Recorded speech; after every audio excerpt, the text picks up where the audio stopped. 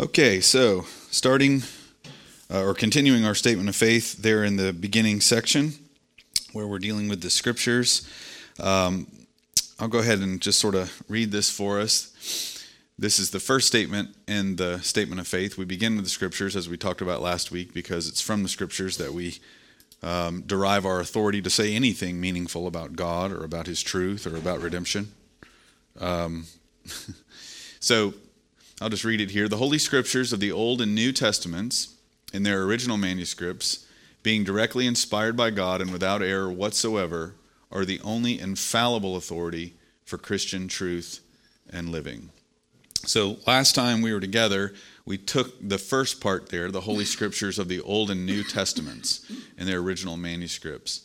So last week we spent just a second looking at this terminology of the Holy Scriptures. The Holy Scriptures is not something that we impose on the Bible. It's something that actually Paul himself says in Romans chapter 1. He speaks of the Holy Scriptures contained in which is contained the testimony and predictions and prophecies about Jesus the Son. But Paul calls them Holy Scriptures. He calls them Holy Scriptures because there are no other Scriptures like the ones we have. They are holy, set apart, unique. I love the phrase there, the Holy Scriptures. So what we have before us here are the Holy Scriptures, and they're made up of two testaments, Old and New. And last week we looked a little bit at the view of Jesus as it regards the Old Testament Scriptures. And we saw that he believed and taught and lived in light of the fact that they were authoritative, that they were clear, that they were binding not only on the life of everyone who reads them, but also on his own life. These Old Testament Scriptures are binding, and they are the Word of God. And he gives us some indicators as what he means by the Old Testament Scriptures. He says the Psalms, the prophets, the law of Moses. These kinds of things are synonymous with the Scriptures. And it's also important to remember that when we're talking about the Scriptures, we remember that, again, and this is so but it's important to remember that we're talking about the written record of God's acts in history.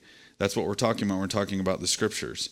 And it's important to know that it wasn't just the original preaching and oral transmission of these words of God, of these teachings of God, of the commandments, or the prophets preaching the word of God. It's the actual recording of those times of preaching, of those times of oral transmission that are also authoritative.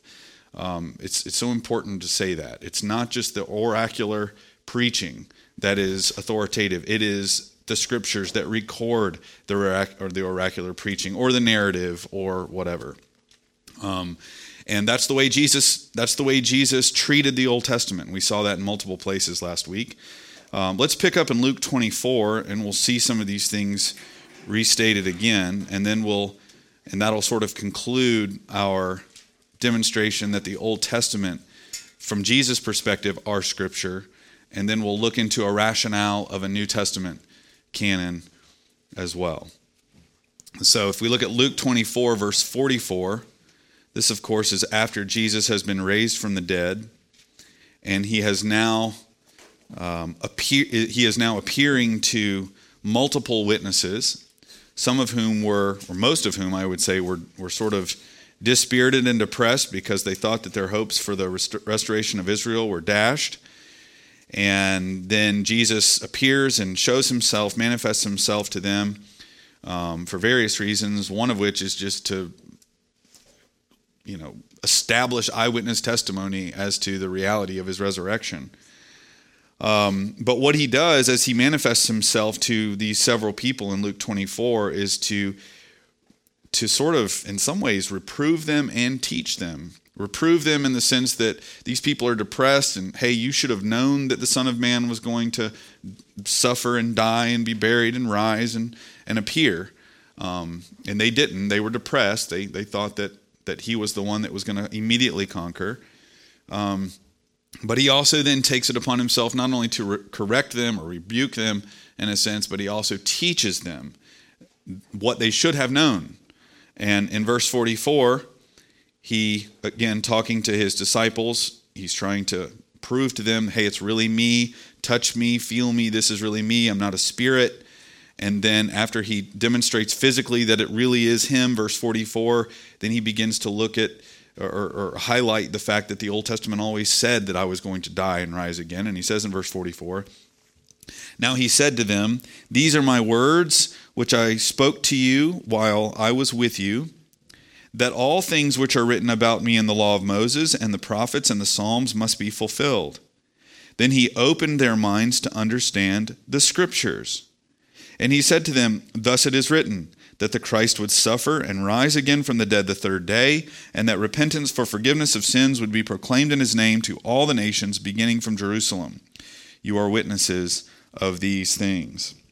And so here's Jesus, and he mentions the law of Moses. We're talking first 5 books of the Bible, the prophets and the Psalms.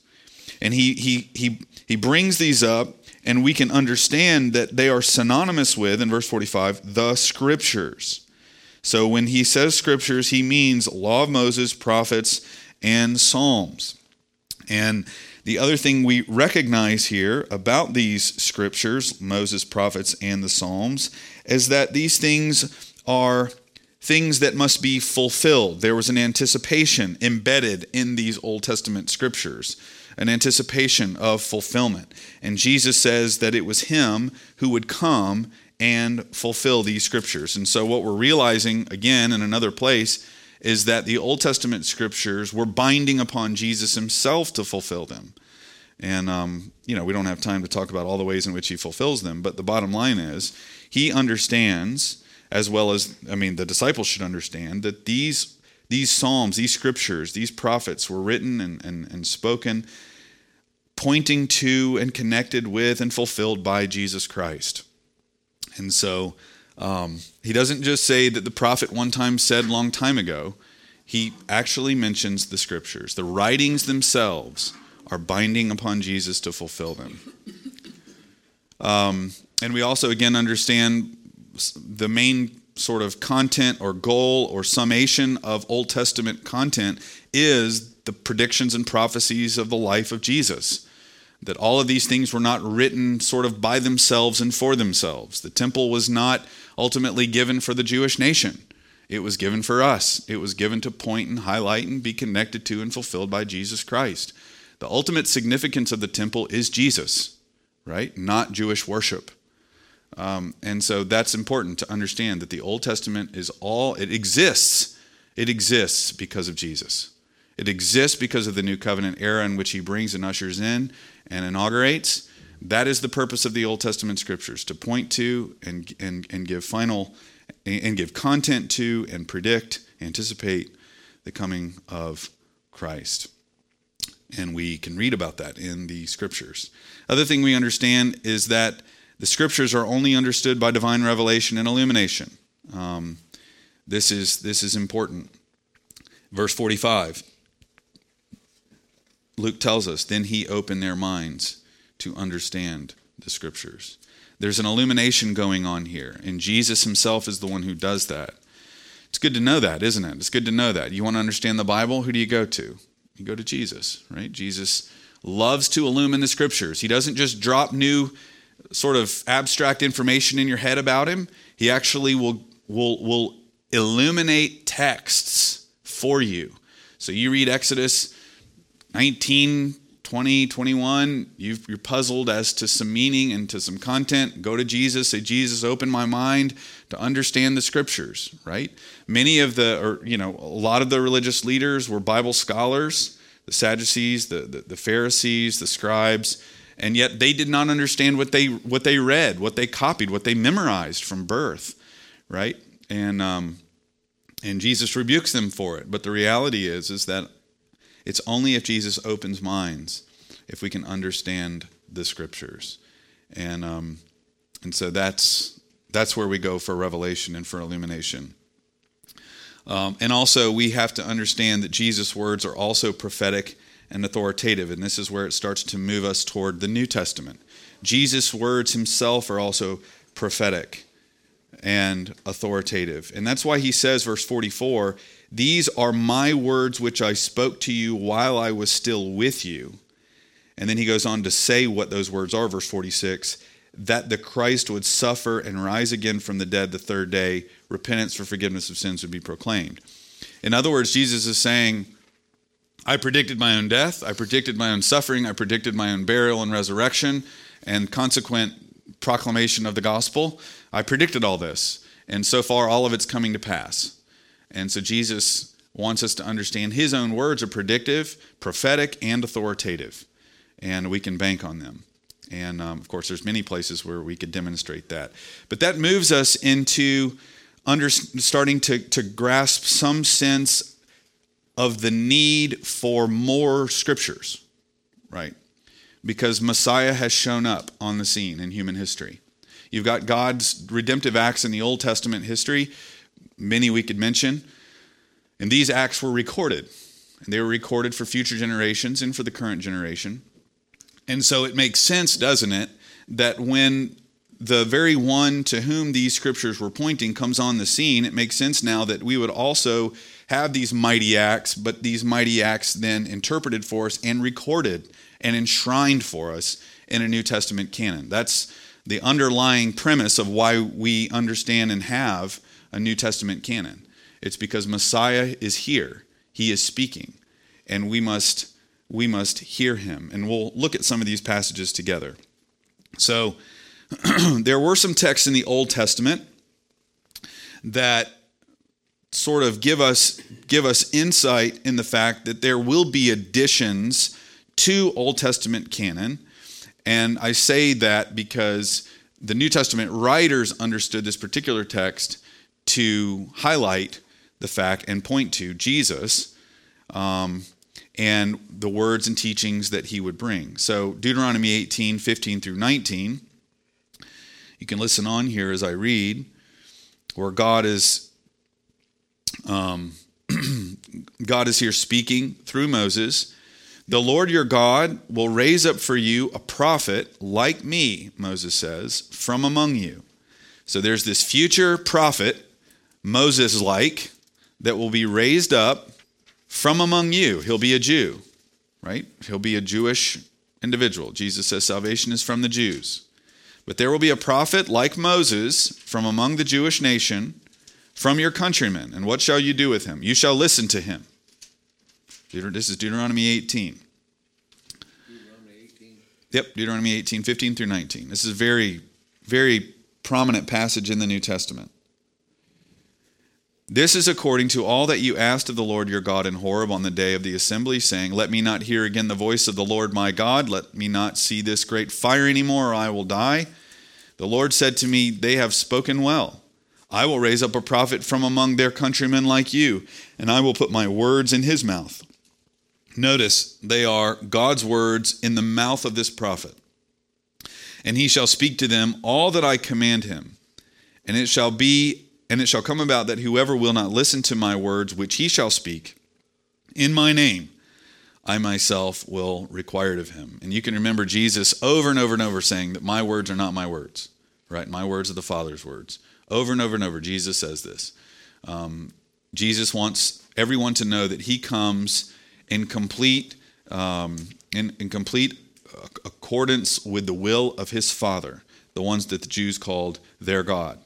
And Jesus says, I've come to speak the words of, quote unquote, your God. And this is what Deuteronomy 18 tells us. So the idea here in Deuteronomy 18 is that there's going to be another prophet like Moses. God's words will be in his mouth. And so here's sort of an Old Testament rationale for a future prophet. I mean, when you have a God-sanctioned prophet of this caliber like Moses, then it would make sense that the teaching and the words that this prophet's going to speak should be recorded like Moses, right? That's sort of the underlying rationale here. And you can see when Jesus comes on the scene in Acts chapter 3, and we don't have time to go there, that the apostles say that this prophet is Jesus. And they quote Deuteronomy 18. So again, it would make sense that when Jesus comes on the scene in fulfillment of Deuteronomy 18, that his words would need to be enshrined. And I was thinking of that, and then I was actually reading, and Michael Kruger's book. If you don't have this, I do recommend it.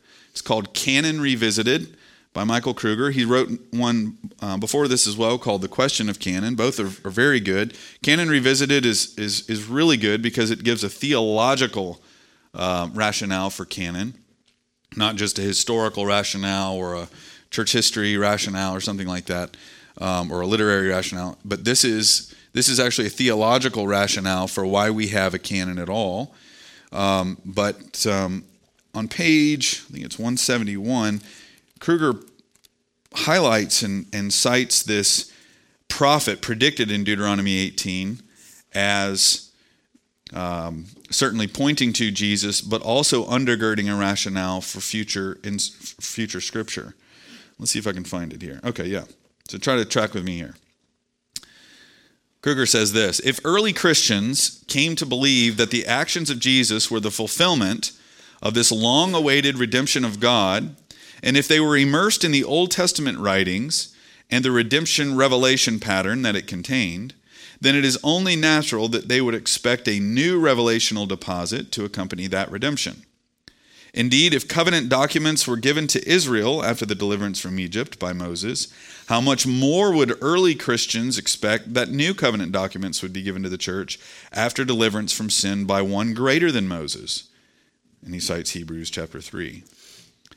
After all, Jesus was not just another prophet. He was an eschatological realization of all of redemptive history. He was the son of David. He was one greater than the temple, the mediator of a better covenant, and the perfect and final revelation of God. As Charles Hill notes, quote, if a new written corpus, talking about the New Testament scriptures, if a new written corpus should arise with the claim of embodying the new revelation in the wake of a supremely important new redemptive act of God, this can hardly be called unnatural or wholly unanticipated. Thus, the New Testament canon exists because at its core, it is an eschatological canon. And so that's what they're saying. They're saying here that the New Testament writers have an impulse, and we're going to see why. Jesus wants them to remember what he taught, but Messiah comes in to fulfill Old Testament scriptures, and then it makes sense, doesn't it, that the things he teaches and his acts themselves are recorded and interpreted so that we can have, future generations can have an enshrined canon in the New Testament. Any questions on that? Now, it's interesting that Jesus comes in fulfillment of Deuteronomy 18, a prophet like Moses, right? That when he comes, we must listen to him. And then you have at the Transfiguration in Matthew 17, some of you remember that passage. At the Transfiguration in Matthew 17, there's lots of things going on in that text, but the bottom line is it's God's testimony, it's heaven's testimony that this indeed is my son. And that's a wonderful fact just in and of itself. But this is my son who will supersede and replace now Elijah and Moses. So this is my son, but you remember Moses and Elijah come there as well. They're all sort of standing there on the mountain. Peter's watching it all. And then all of a sudden, Elijah and Moses disappear. Jesus is the only one left standing. And God says, this is my beloved son. Listen to him. And so there's some representation and symbolism, so to speak, going on there, right? What we're finding out here in this Transfiguration passage, as Moses and Elijah are there, they represent law and prophets, and Jesus becomes now, in this event here, God is teaching that Jesus now becomes the one spokesman who now gives us clear revelation and understanding of all prior Old Testament revelation and the New Covenant realities that they are pointing to. And so we must listen now to Jesus, okay? And that's the point, that Christ has come. He now is the one we listen to as it pertains to all prior Old Testament revelation. He is now the supreme spokesman. And this is what the writer of Hebrews says, that he has spoken to us in these last days in Huio, in Son. And that passage is not only saying that he comes to bring a message, but he himself is the message. But that's another sermon. All right, so that's the Transfiguration. We must listen to Jesus. And again, don't have time to go to all these passages trying to make some headway here. I'm trying to give some sort of rationale as to why we've got more scripture other than the Old Testament, which is what the first century had. The first century Christians initially just had the Old Testament scriptures, but now we've got the Messiah. Jesus has come, and now we need to listen to him. And all the clarity and understanding and revelation that he brings must be recorded and passed on. Now Jesus, the problem though, is that Jesus will be passing off the scene. Right? He works miracles and wonders and signs. And then, of course, the momentous event of his death, burial, and resurrection and appearance. But the reality is that he's raised from the dead, but he doesn't stick around. He's only with them for another 50 days or so. And so the question then becomes, okay, Jesus is passing off the scene, but his words must be listened to and passed on. Well, how will this be? Right? How will this happen? If we're to listen to him, well, how do we get more than the first century listeners there to listen to him if he's leaving? And this is one of the main points of John 13 through 17, and really more 14 through 16. But this is, John 14 through 16, highlight this fact that Jesus is going to leave him physically. He's going to leave. And yet his words will be enshrined, preserved, and brought to remembrance in the minds of the apostles. And that's where we'll go next. So John 14, 25 through 26, this is the upper room discourse. Although I don't know that they stay in the upper room for this whole discourse. But I can't remember some of those details at the moment. But John 14, 25 through 26, Jesus, as he's sitting here teaching them, he's trying to tell them, look, I'm going to the Father, but you've seen the Father. And they're like, we don't understand. What do you mean? Show us the Father. He's like, I've been with you. If you've seen me, you've seen the Father. And Jesus is saying, I'm going to go away, and I'm going to send you a helper, and this helper is going to come. He's the Spirit of truth.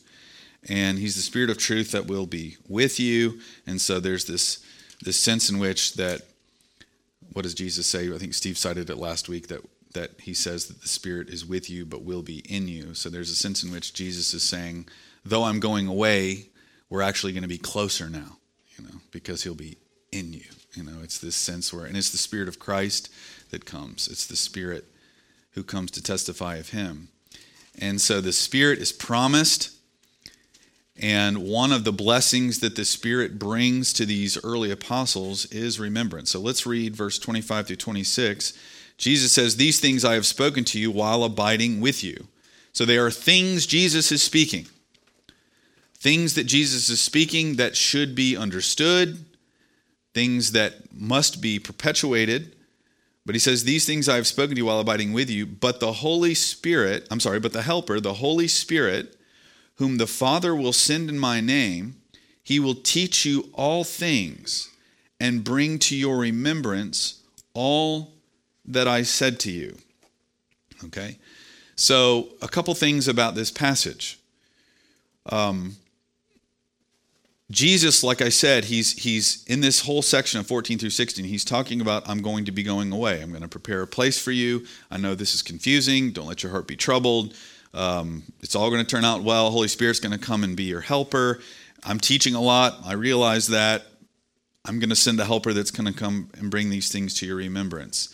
And so this whole passage, the tenor of it, is the disciples coming to terms with the fact that he's leaving, and yet he's also going to send a helper personally that's going to reveal even more truth to them.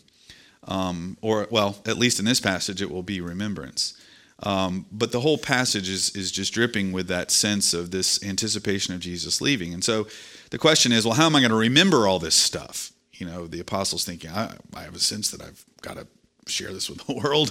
You said a lot, you did a lot. Matter of fact, John says you did so much that all the books in the world wouldn't be able to contain it all, and I've got to be able to pass this on. So how is that going to be possible? Well, verse 26, the Holy Spirit whom the Father will send in my name will teach you all things and bring to your remembrance all that I said to you. So this is an amazing passage. One of the things that we realize first and foremost is that the Holy Spirit comes to bring about the things that Jesus taught. Remembrance, right? Remembrance are things already stated, right? If you remember something, it's because something happened in the past. And so the Holy Spirit comes to bring to their mind what they already heard, right? So this says a lot about the fact that Jesus' words and teachings and the Holy Spirit's, they're all together in this, right? The Holy Spirit is going to come and deliver the content that Jesus himself spoke into the minds of these early apostles. The Holy Spirit comes to bring about the things, or bring about remembrance for the things that Jesus spoke. And not just a few things, but all that I said to you. And I would think that he means all that I want you to remember, but all that I said to you. So that's quite a bit. It's not just a couple statements here and there. It's all that I said to you. And so here, I think there's a sense in which you have here a rationale for the four Gospels. You've got Matthew, Mark, Luke, and John here. And what are Matthew, Mark, Luke, and John? Well, Matthew, Mark, Luke, and John are the things Jesus said and taught and did. And they are the product, I think, of the Spirit's coming to bring about the remembrance in the minds of the early apostles so that they would write them down for us, or at least help write them. And that's why we have four Gospels. So that's pretty awesome. Matthew 24:35, Jesus says, heaven and earth will pass away, but my words will not pass away. And so how is that possible? Well, it's possible because now we have inscripturated revelation that record Jesus' words for us, right? That's at least one of the ways that they last forever. So the logic is, if Jesus' words will not pass away ever, well, then they must be present and authoritative now. And how? Well, through the written record of the apostles. What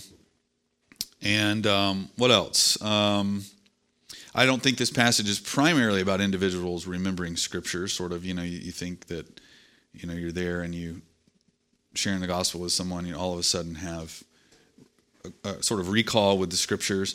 I don't think that's the first point of this passage, but I still think it's valid to say.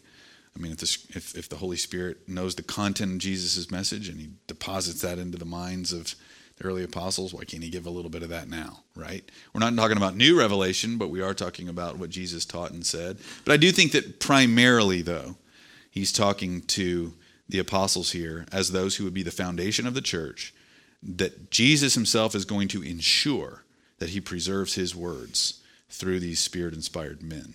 I think that's the point.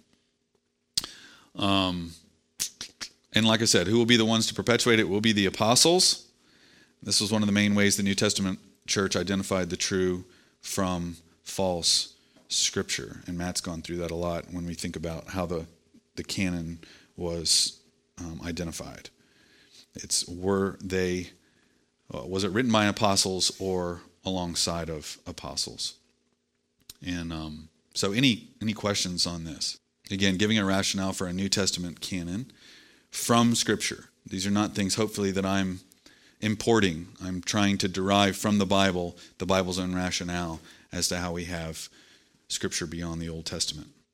All right, John 16. So we've noticed here Jesus says that the Holy Spirit is going to come and bring things to remembrance. But what about future revelation? What about things beyond the Gospels?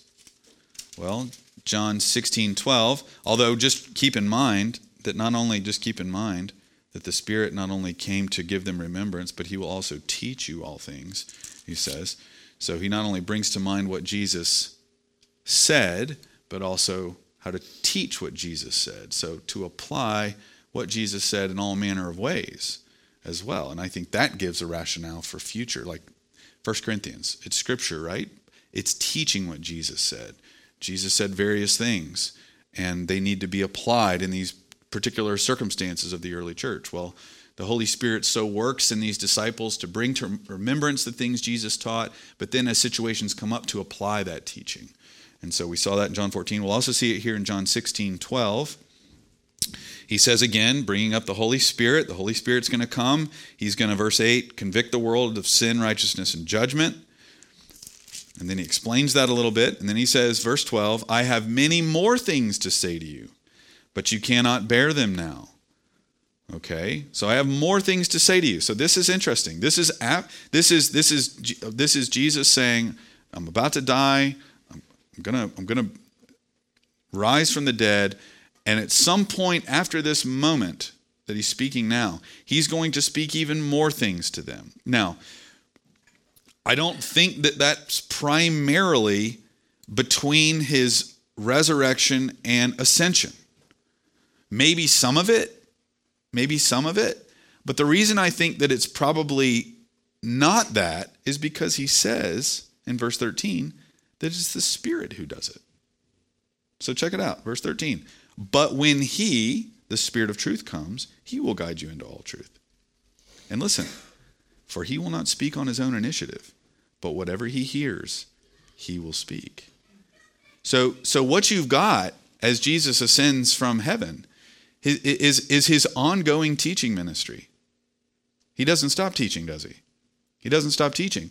He actually continues to teach through the Holy Spirit. So there's some communication, some connection that Jesus has with the Holy Spirit after he is ascended to the right hand of God, where he's actually dictating, delivering content to the Spirit, and the Spirit is then delivering that content to the apostles, and the apostles then teach. That's how he speaks to us now. He does speak to us like that, yeah. But I do think that this is different in the sense that this is giving a foundational revelation for the New Testament, yes. That the apostles have the Spirit guiding them into all truth. We have sort of a rationale for the Gospels with the Spirit bringing things to remembrance. But here's Jesus saying, there are things that I haven't even taught you yet. I'm going to teach you, and the Spirit's going to guide you into that. Okay? And so here's sort of, again, another rationale for why you have Galatians or Hebrews or the Revelation of John or those kinds of things. Because Jesus is further elaborating and teaching further about who he is, what it means, how it applies to this and that. So, any questions on any of this? Holy Spirit is wonderful. He is the one that ensures it. And Peter picks up on this, right? Men moved by the Holy Spirit with words spoke from God. Yeah, it's amazing. Yeah, I mean, Acts 2, Peter stands up and he preaches, and Peter didn't get several things, before Pentecost. There were lots of things he just didn't quite get, and yet at Pentecost he just totally nails it. What's going on? Well, John 16:13, and so, of course, that was a preaching event, but it also was an event that had eyewitnesses to it, and one that would be recorded for us. And and so here's the rationale for that. And so as we think about Jesus saying that I'm going to send the Spirit, he'll bring things to remembrance, and then he'll also lead you into truth, then of course, do we have anything in the New Testament that indicates that the apostles indeed were these sort of preservers and perpetuators of the teachings of Jesus? Well, of course we do, because they are called the foundation. So Ephesians 2:20. Of course, we could go to Jesus telling Peter that on this rock I will build my church. And I do think that that's talking about Peter and the apostles, certainly not in a Catholic sense, but in the sense that he is there as sort of the first spokesman for the truth and the birth of the church, upon which the rest of church history would sort of build upon that revelation. So Ephesians 2:20. Okay. Lots in here, lots and lots could be said here. But let's look at verse 19. So then you are no longer strangers and aliens. This is talking about Paul speaking to the Ephesians, many of whom were Gentiles. But he says, but you are fellow citizens with the saints and are of God's household. So both Jew and Gentile together here, Paul is saying, having been built on the foundation of the apostles and prophets, Christ Jesus himself being the cornerstone, in whom the whole building being fitted together is growing into a temple in the Lord, in whom you also are being built together into a dwelling of God in the Spirit. Okay, so Paul views Jesus, of course, is the cornerstone. This harkens back, to many Old Testament passages on this stone. Remember Psalm 118, the stone the builders rejected has become the cornerstone. He's the most important stone in this whole new structure of God's house. And this is Jesus himself and his work. This is how he becomes the cornerstone. But then the apostles are also a part of this foundation in which the cornerstone is laid. The apostles are these original pioneer speakers and witnesses to God's revelation in Christ, and so they are here said to be the foundation. And the apostles are the foundation. Well, so in what sense are they the foundation? Well, when you think of a foundation, you think of that a foundation is something that is built first in a structure, and it's something that remains after the structure is built. Otherwise, you don't have the structure anymore. And so we don't have apostles that are 2,000 years old, right? That's not what we have. But they remain to be a foundation. They remain to be a foundation. And so we can certainly think of the fact that they were the first ones to preach the gospel and to promulgate the truth. That's true. But they are still the foundation now just as much then. Well, how so? Well, because of their letters, because of their inscripturated teaching.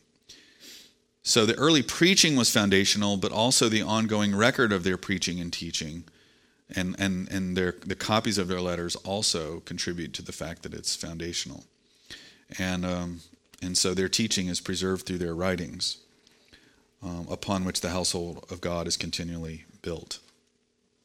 It's true that the apostles began to spread the word, entrusted to them by oral preaching, but it would become clear that if the gospel were to go to the ends of the earth with some enshrined boundary preserving what is gospel truth versus what isn't, they would need to have written letters to preserve and spread this truth abroad. You would need something to say, what does the Lord say? Right? And after a while, oral transmission is just risky.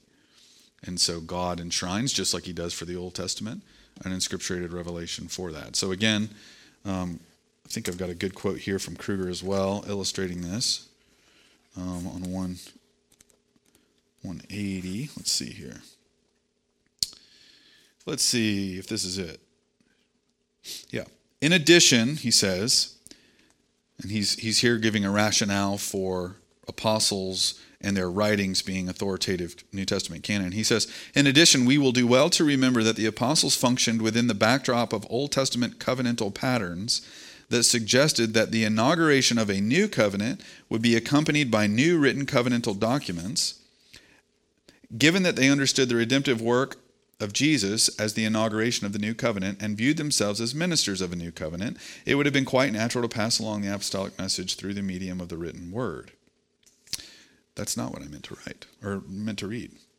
Sorry, that's a great statement, but that's not what I meant to read. Sorry. Let me start here. Sorry about that. That's what I get for underlining. Okay, here we go. As the church continued to spread throughout the world into further geographic regions, it would have become evident that the apostolic tradition could only be effectively communicated and accurately maintained in written form. Obviously, the apostles were not able to provide personal attention to every church within the ever-expanding range of missionary influence. Moreover, their limited lifespans made it clear that they could never bring the apostolic message to the ends of the earth in person, but would need a way to preserve it for future generations. Thus, the role of the apostles as foundation layers of the church would have led them to make sure their message was preserved in a more permanent form, making its inscripturation a virtual inevitability. One is reminded of how Isaiah is exhorted. And this is Isaiah 30, verse 8. He says, and now go, God says to Isaiah, and now go, write it before them on a tablet and inscribe it in a book, that it may be for the time to come as a witness forever. I love that. God, That was Isaiah 30, verse 8. Inscribe it in a book, that it might be a witness forever. Now, 2 Peter 3, continue to see that the New Testament canon, or the New Testament here, understood the apostles as critical in terms of their teaching as the foundation of the church, enshrining the truth. 2 Peter 3, verse 1. Peter says this is now, beloved, the second letter I am writing to you, in which I am stirring up your sincere mind by way of reminder. So Peter says, I know that my letter is going to stir you up. It's going to stir you up because I'm writing things to you that you already know. I'm reminding you. And what is he reminding them of? Verse 2, that you should remember the words spoken beforehand by the holy prophets. So we're talking probably Old Testament there, I'm thinking. And the commandment of the Lord and Savior by your apostles. So just think of that. Peter said, you should remember the words spoken beforehand by the holy prophets. So think Isaiah, Daniel, Malachi, Micah. And the commandment of the Lord and Savior. Well, that's Jesus. But how does that come to us? Well, by your apostles. The apostles perpetuate the commandment of the Lord and Savior, and they do it in a way that apparently they can remember. So these letters given in the first century by these apostles afford the people the ability to call to mind. Not that everyone had a New Testament scroll or something like that, but many had truth. Many had letters circulating. Copies were being made like crazy. And so Peter is saying that you've got the apostolic writings, and insofar as you do, bring these to your remembrance. And remember, they are on par with Jesus and the prophets. The apostles are on par with the prophets. It's amazing. So Peter has a conscious sense that he is writing authoritatively on par with the prophets, and his words, and Peter's words are the commandment of the Lord Jesus. Therefore, we must understand that the apostles knew they would be the foundation layers of the church. I'm not saying that the apostles knew that there were going to be 27 books, okay? But it was not also surprising to them at all that they were writing authoritative tradition that was linked to and connected with the teaching of Jesus, or the commandment of Jesus that he says here. They knew that we must have a written record so that we could read, and that generation could read, call to mind at any time to be stirred up in these things.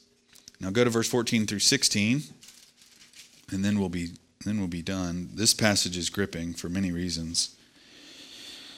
But he talks about the new heavens, new earth that will be established after God burns up this current creation. Verse 14, therefore, beloved, since you look for these things, that is, since you look for a new heavens, new earth to be established, be diligent to be found by him in peace, spotless and blameless, and regard the patience of our Lord as salvation. So this is the time of salvation. Just as also our beloved brother Paul, according to the wisdom given him, wrote to you. So Paul's letters were already well known, not only to Peter, but to those to whom Peter is writing. So did you see that? Our beloved brother Paul, according to the wisdom given him, wrote to you. So these people also knew about Paul's letters. Okay? And Paul is writing about this salvation that's happening right now, according to the wisdom given to him. Verse 16, as also in all his letters. So we're not talking about just one letter of Paul. We're talking about a corpus of letters, a collection of Paul's letters that they would have known about in some way, speaking in them of these things, in which are some things hard to understand. So Peter recognizes, okay, some of the things Paul writes are hard to understand. So there's a category for that in the Bible, right? Well, does it mean because it's hard to understand, well, therefore we have an out? We can just say, well, I'm going to try, or it's just sort of up for grabs in terms of its meaning and interpretation? Well, no. Look what Peter says. These things are hard to understand, which the untaught and unstable distort. So these things so just because it's hard to understand doesn't give you an out to not get it right, right?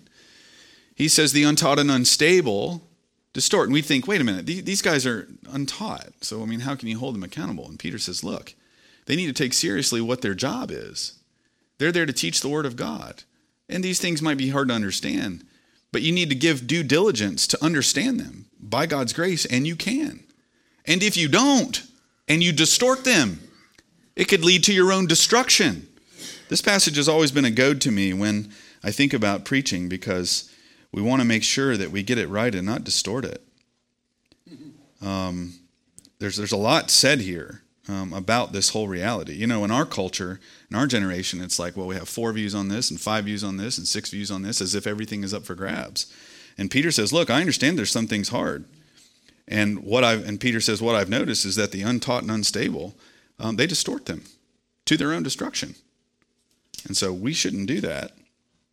And he's probably talking about, who knows? I mean, Romans 9 through 11. I don't know. Who knows? But some of the things Paul writes, he says, are hard to understand. Make sure you don't distort them. But listen to this.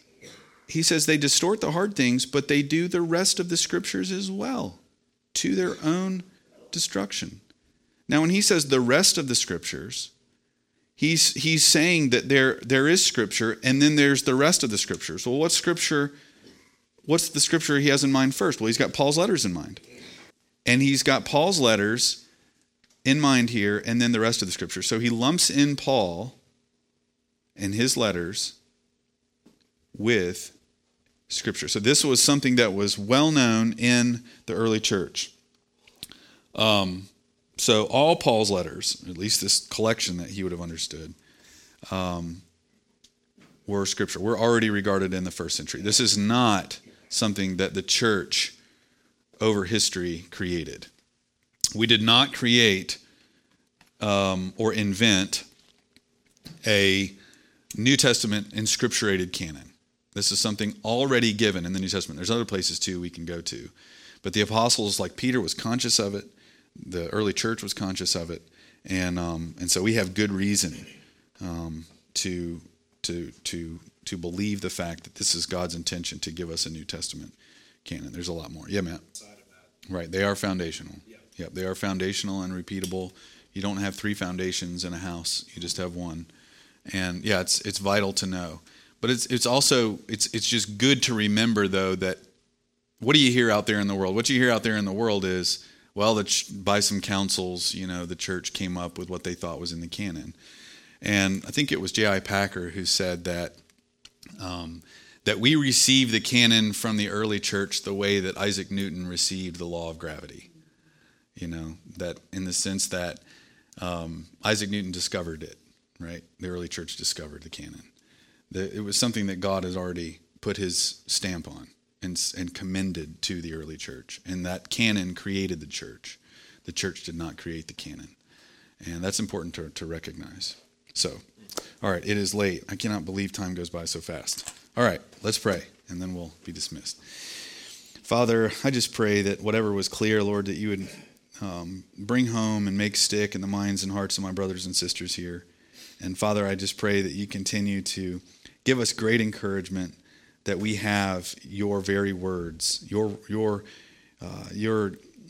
inspired divine writings in our hands. Lord, help us, as Jesus says, to take care how we listen to them, because we know that to whom has, more shall be given. What an awesome reality, Lord, that we will understand and go deeper with you more and more as we give heed to what you've said.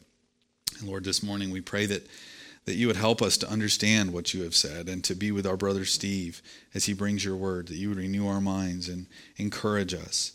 And Lord Jesus, that you would reign supreme in our minds and hearts. And we ask all this in Christ's name. Amen.